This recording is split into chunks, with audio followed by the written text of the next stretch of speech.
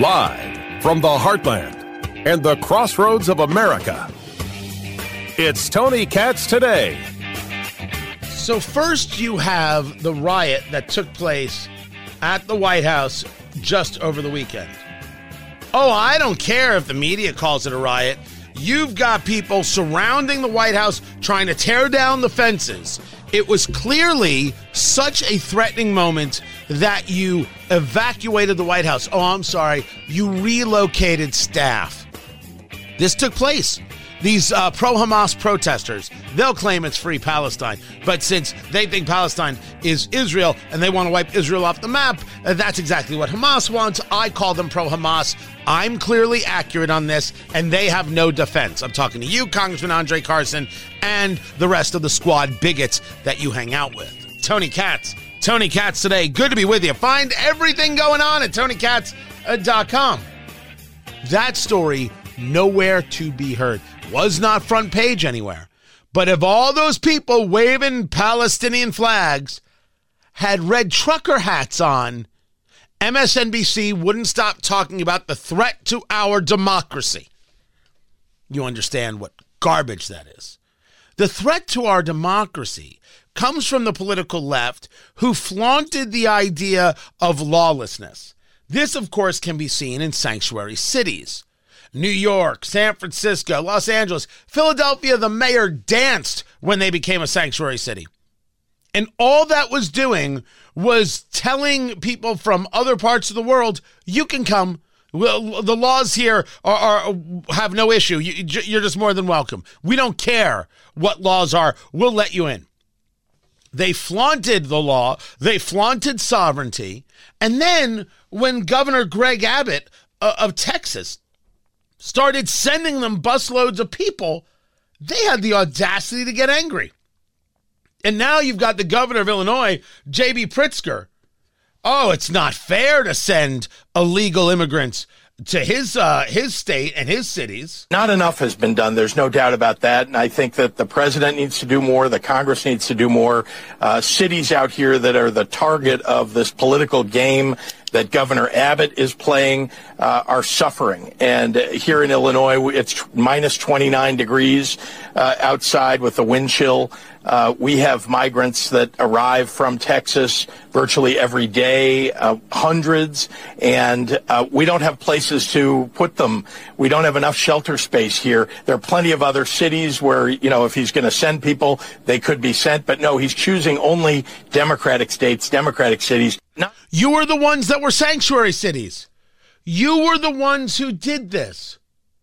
What? And how dare you say that it's Governor Abbott who's playing with people's lives? The people's in Texas, their lives are on the line. Those border cities are on the line. And you flaunted the lawlessness. You thought it was acceptable. You thought it was fine. You did this. Stop blaming others. You're the problem. You and your ideological brethren are the problem. You're the guilty party. Now start demanding policy. Border technology, more Border Patrol agents, an end to this amnesty, and pathways to legal immigration that help us on an economic front and therefore will help on a humanitarian front. This can be done. But it can't be done if you're a whining, complaining little you-know-what. You did this. And the mayor of New York, de Blasio, and now Adams. And yes, Adams, while he's certainly not happy with this, he did not do enough to stop what New York was doing. And Philadelphia and San Francisco and the rest. You did this. Don't get angry that you now have to deal with what Texas is dealing with. This is our problem as a nation. And you made it worse. Now stop complaining and start working on making it better. That's your job now. Let's see if you're the kind of man who can do that. I'm not holding my breath. I'm Tony Katz, and this is Tony Katz Today.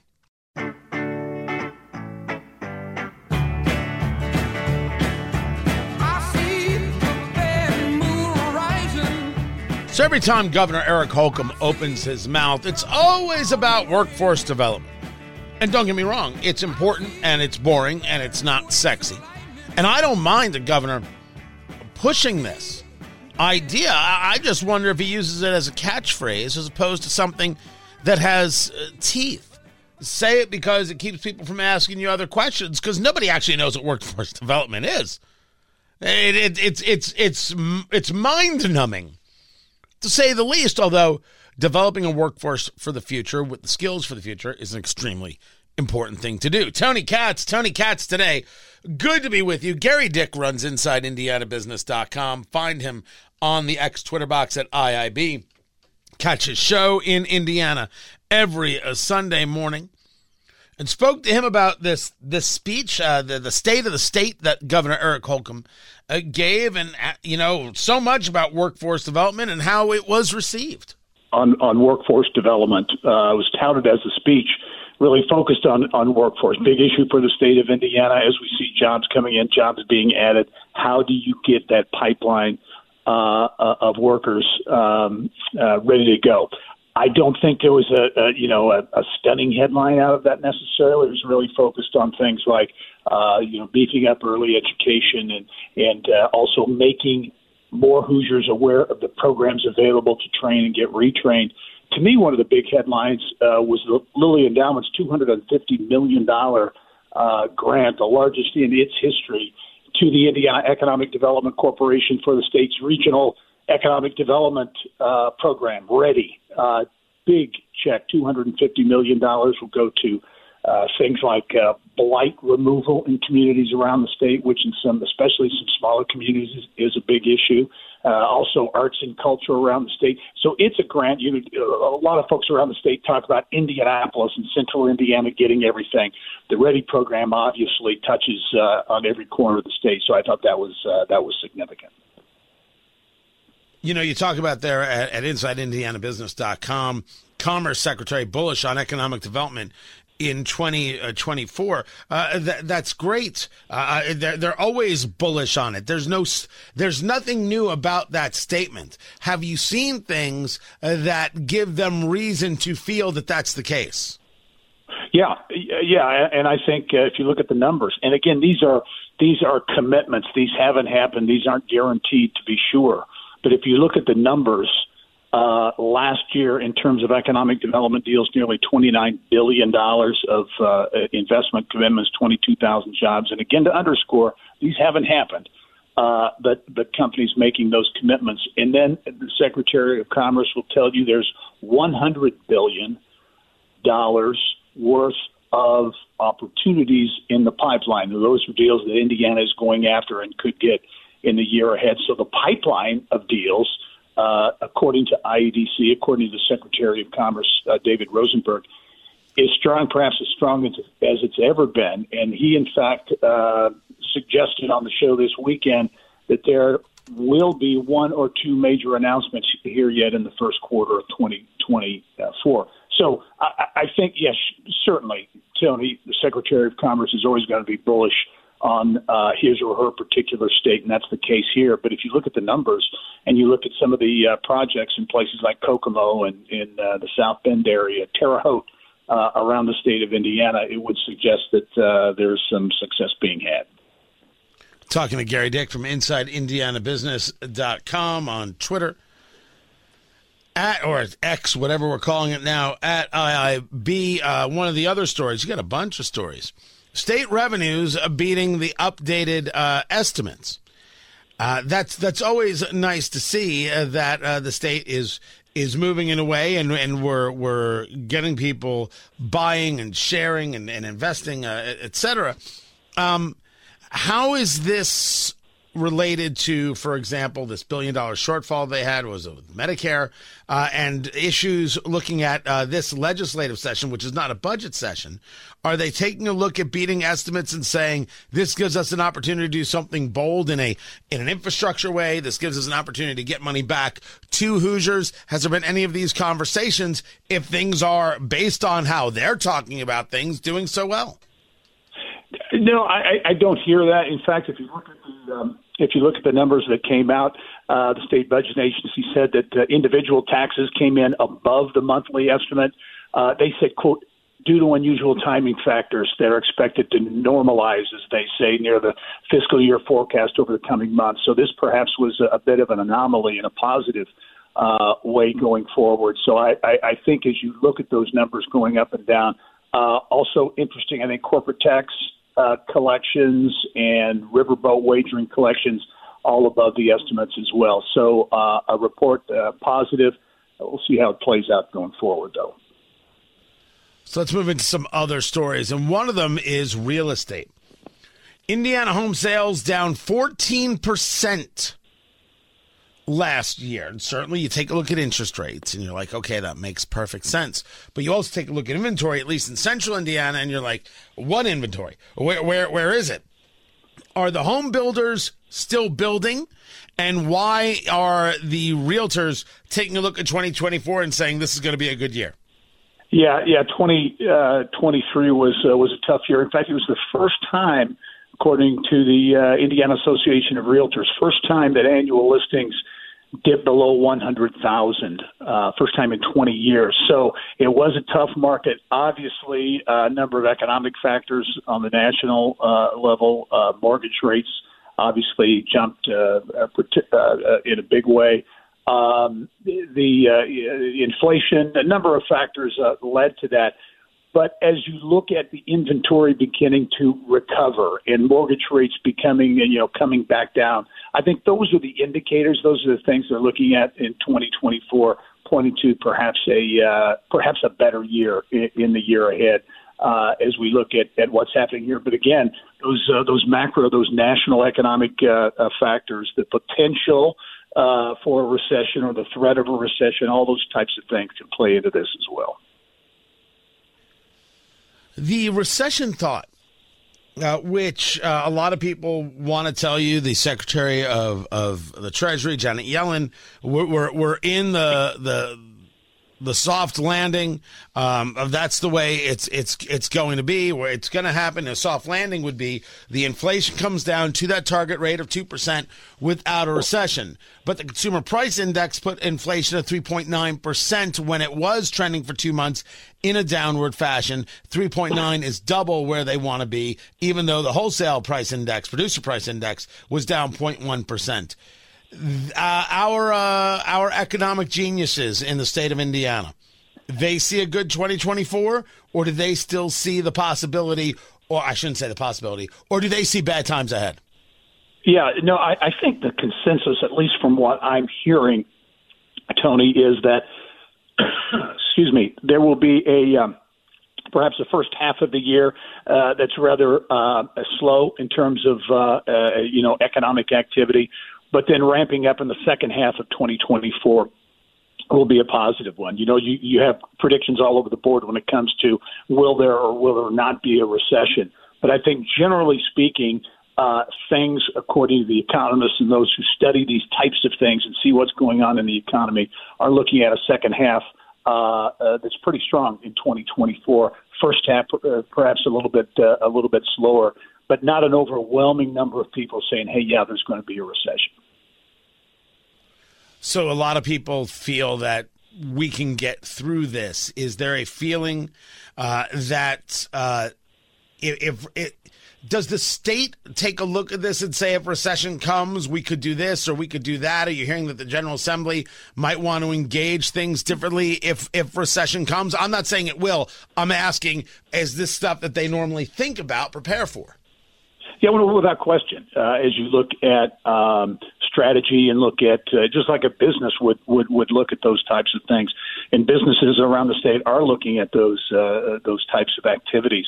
But if you look at from a business standpoint, some of the expansion projects that are taking place around the state of Indiana would seem to indicate that businesses are somewhat bullish on 2024, but beyond, and that's an important part. They're not planning for a year ahead; they're looking 5 to 10 years ahead as well. So, absolutely, looking at those types of factors and where the economy might be, if the economy might slip in some fashion and head south, and what that might bring. So, all those factors obviously are taken into account on a regular basis. And right now, I think the predictions in terms of the economy and where things are, how things will be in Indiana, a manufacturing state, which typically leads into a recession, but also comes out of a recession in a big way.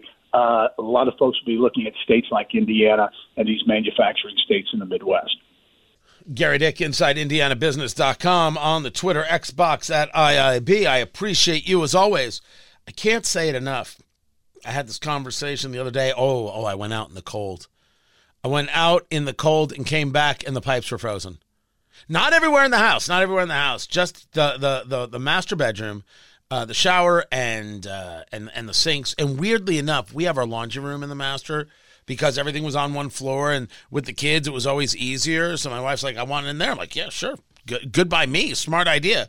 So we do that. So I assume that that's also totally hosed. I can't shower and I can't wash any clothes. I'm going to smell peachy like a dream. It's a very pungent aroma. Stings the nostrils. But I was having this conversation on Sunday that, the governor discusses wanting to teach computer science as a mandatory class. Again, for this workforce development piece. And I'm not opposed.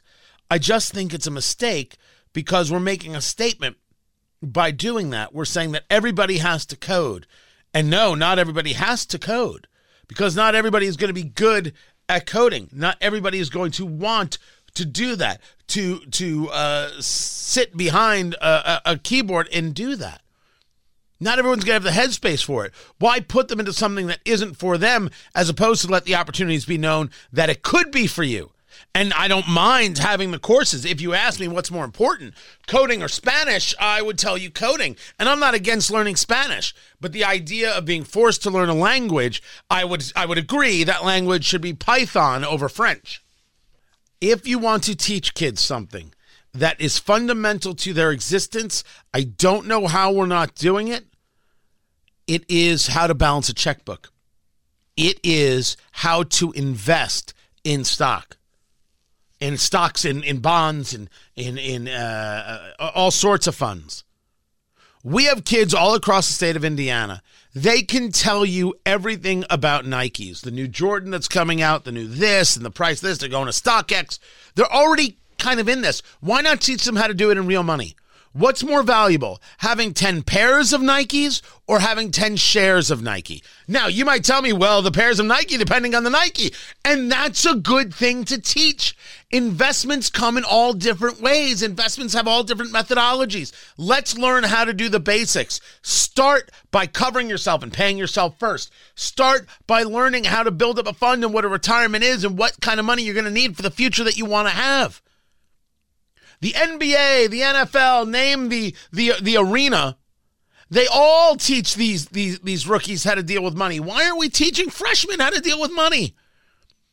We should be looking at surpluses in the state of Indiana and saying, how do we create funds for students that they can then build upon so they can have these dollars towards Indiana opportunities? Maybe a fund to invest in that will allow them to buy their first house in the state of Indiana.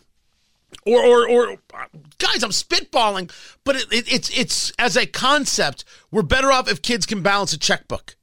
Every kid balancing a checkbook is more important than every kid coding.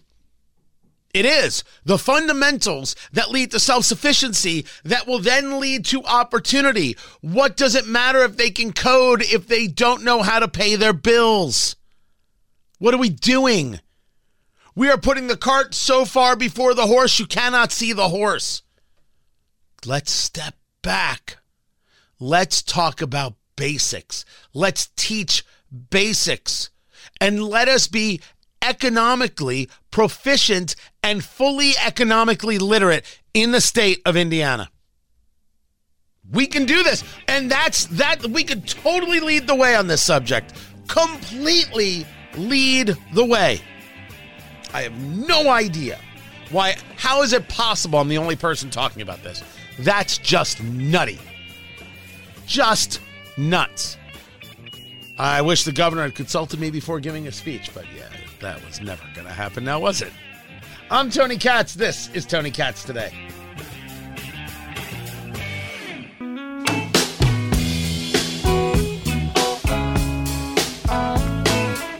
So if I'm going to now rank the weird things in nature, I will admit to you that for me, the top one is the goat. Goats freak me out. I don't know why it is. There is something about the eyes, the whole movement thing, very freaky.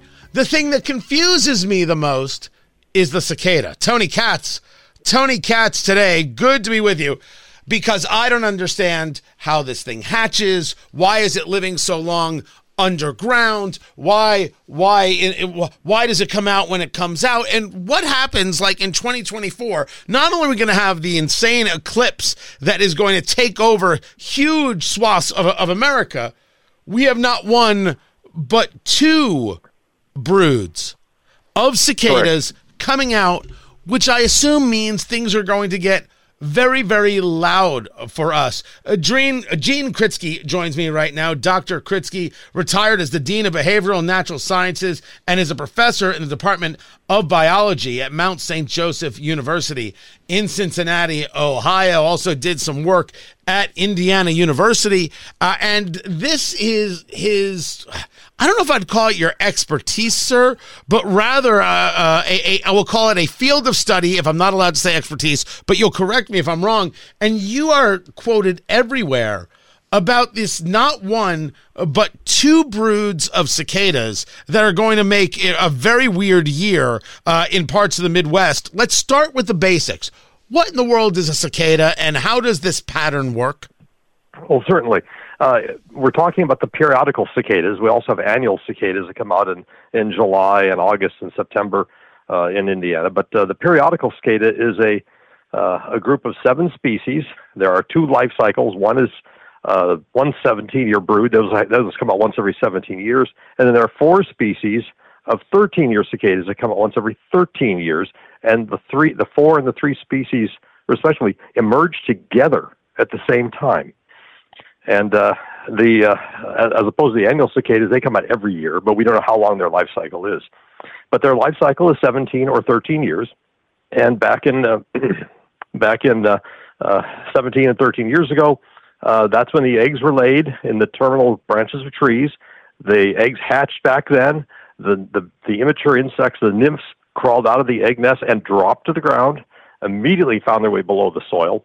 And they dug down, about between 8 and 10, 12 inches that first year to suck on a tree root.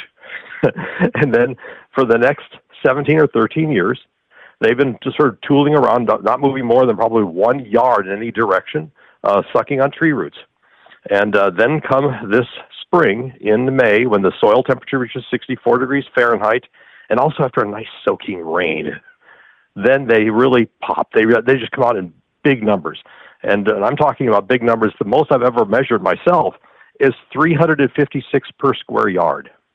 And that would correspond, if that was, that again, they only come up under trees. They don't come out in open areas like a baseball field or whatever else like that.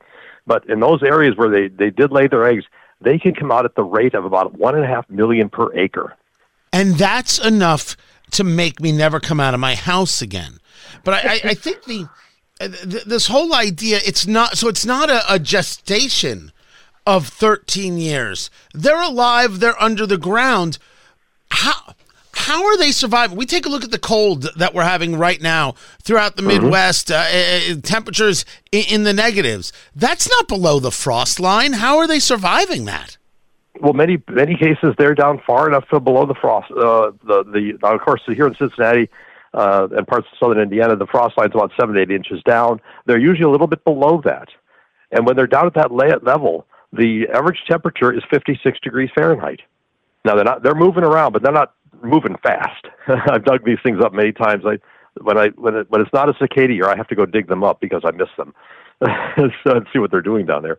But they'll shed their skin 4 times underground, and then they're sucking on a tree root, making tunnels. And as they get bigger, they'll move a little closer to the surface, between 4 and 8 inches below the ground by the time they're getting close to coming out. And so we forget about them. That's what makes it such a big deal. The year they come out, they're massive numbers. We sort of freak out, and then we forget about them for another 17 years. That's like a generation if it's a 17-year cicada. And they come out in these massive numbers to overwhelm their predators. Now, let's hold on a second. Now we got to get into it. Talking to Dr. Gene Kritsky of Mount St. Joseph University, who in the world is the cicada acting as a predator towards? Everything. Birds, dogs, cats, chipmunks. I've seen turtles eat these things. Snakes eat these things. Even a few people have eaten these things. It's a nutrient bonanza once every 17 or 13 years, depending on what brood is emerging. And that's their whole survival strategy. And I've likened it to what we would do. If you walked outside today and you found the world swarming with flying Hershey's Kisses, what would most people do? They would eat the Hershey's Kisses. Wait, they might be afraid first, sir. Guaranteed, if there's flying candy, there might be fear. But they eat the kisses. I'm not sure I get the point. Well, the point is they'll eat and eat and eat to the point where they just can't eat anymore, or you get tired of eating them. And there's still millions of cicadas left after that to reproduce. And that's their survival strategy. So the part of me thinking this is super creepy is absolutely accurate. That it's living underground. You use the wonderful vernacular of sucking on tree roots, which is enough. It was the movie Tremors, I believe, and now you've got them eating everything in sight.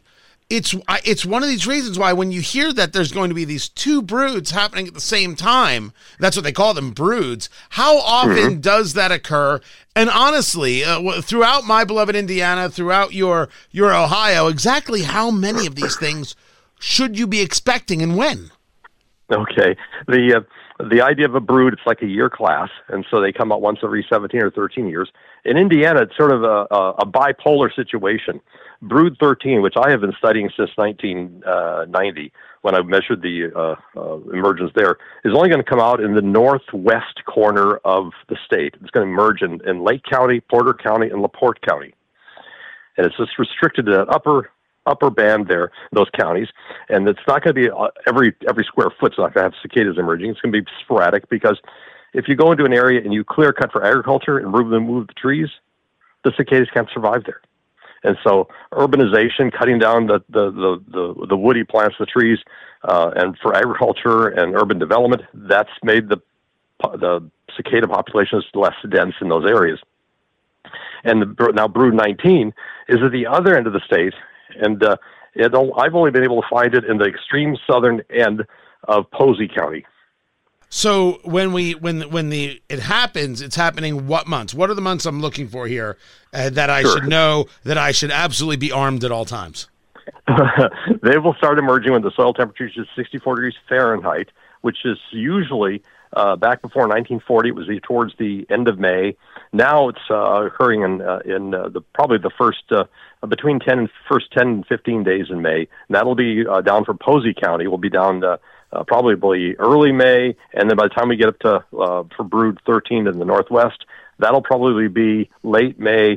Probably maybe even back in 2007, they came out on the 7th of June.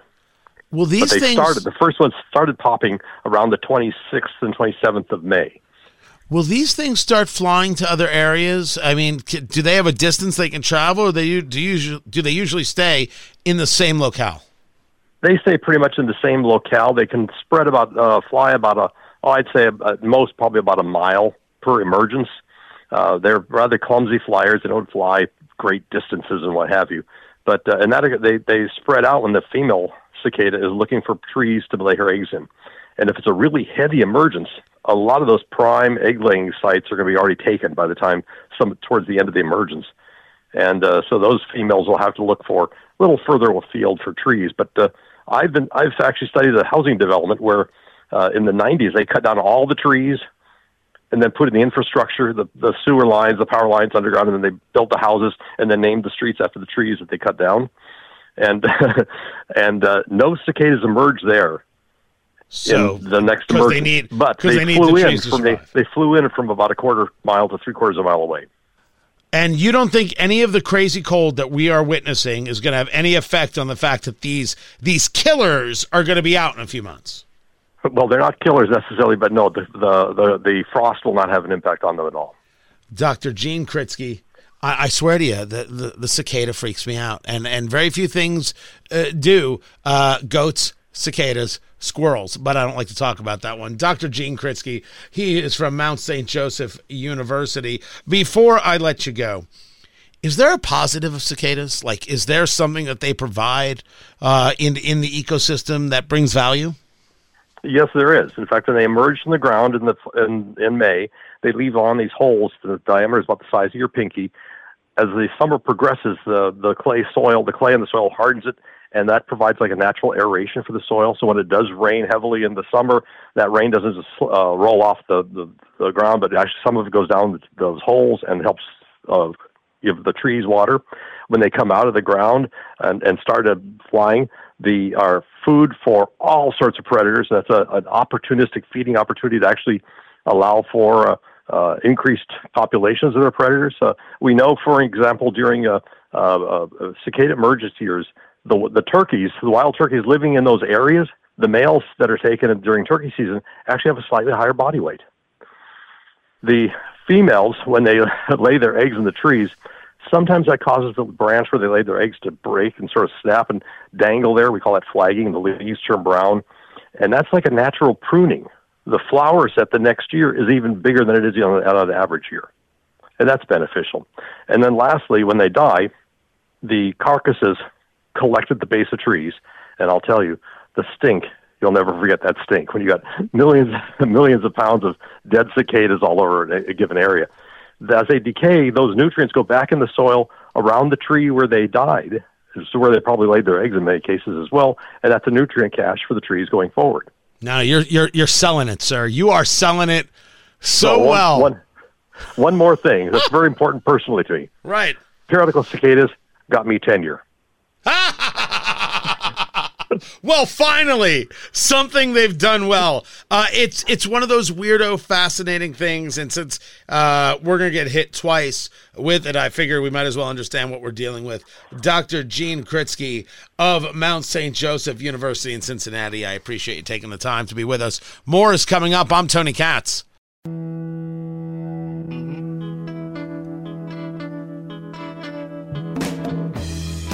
The weather and the caucuses and the weather. I mean, it's just the story. Isn't that right, Leo Terrell? I've said it for the last 3 weeks. You cannot trust Vivek. Oh, I was talking about the weather and the caucuses. Good Lord. I didn't know you couldn't trust Vivek. Why is that, Leo Terrell? He is not a Trump supporter. Wait, hold on. Why does that mean I can't trust him? A Trump hater. Well, so he hates Trump. So Vivek, who's been doing nothing but praising Trump, hates Trump. Greatest president of the 21st century. That's what Vivek Ramaswamy said, Leo Terrell. But now he hates. I'm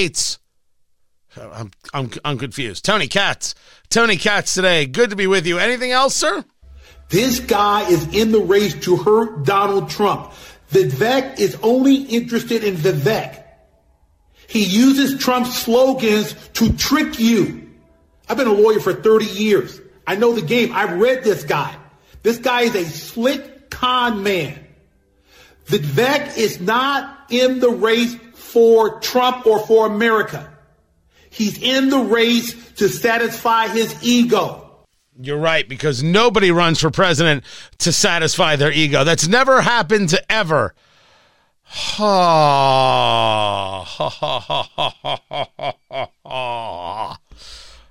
Did I say hello? I forget. I love that video. That video gives me joy in a way that I cannot possibly describe. Look, all the Trump supporters are very clear that Trump's going to win huge. Is Trump going to win huge? Maybe.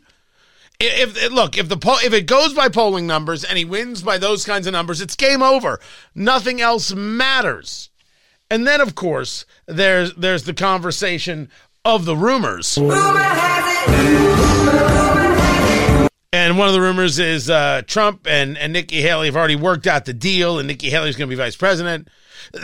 I don't put any stock in rumors. Why would I? Why would I put... Who knows what's going to happen? That's why I waited for today. What I did say, and I was clear about it last week, clear about it earlier, clear about it again. I think this weather puts itself in a great place for Ron DeSantis.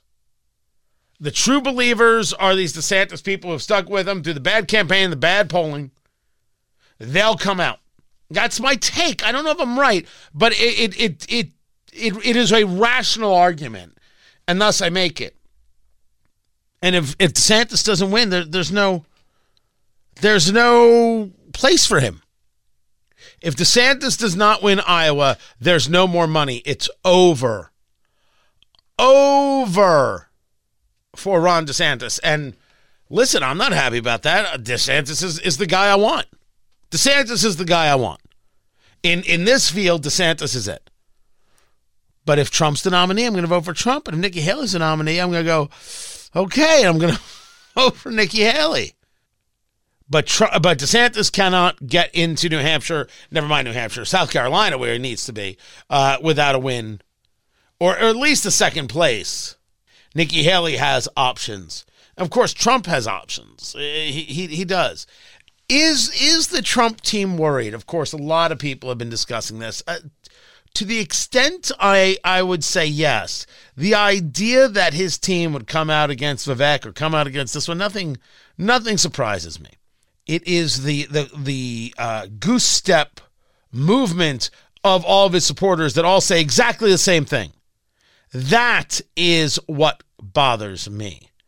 It's just weird. It is weird, and I'm saying it's weird because it is. No one says, hey, wait a second, I support Trump, but I don't believe that's true. No, I'll believe it all at once. But then again, when your largest online supporters are people like Laura Loomer, what else are you expecting? What else? This is what you're going to get. So how about we don't freak, we don't lose our minds. Let's see what happens. Once we know Iowa, we can figure out the rest. By the way, the weather in Des Moines tonight is going to be -8, -6 to -8. Perfect weather for a caucus. Find everything at TonyKatz.com tomorrow, everyone. Take care.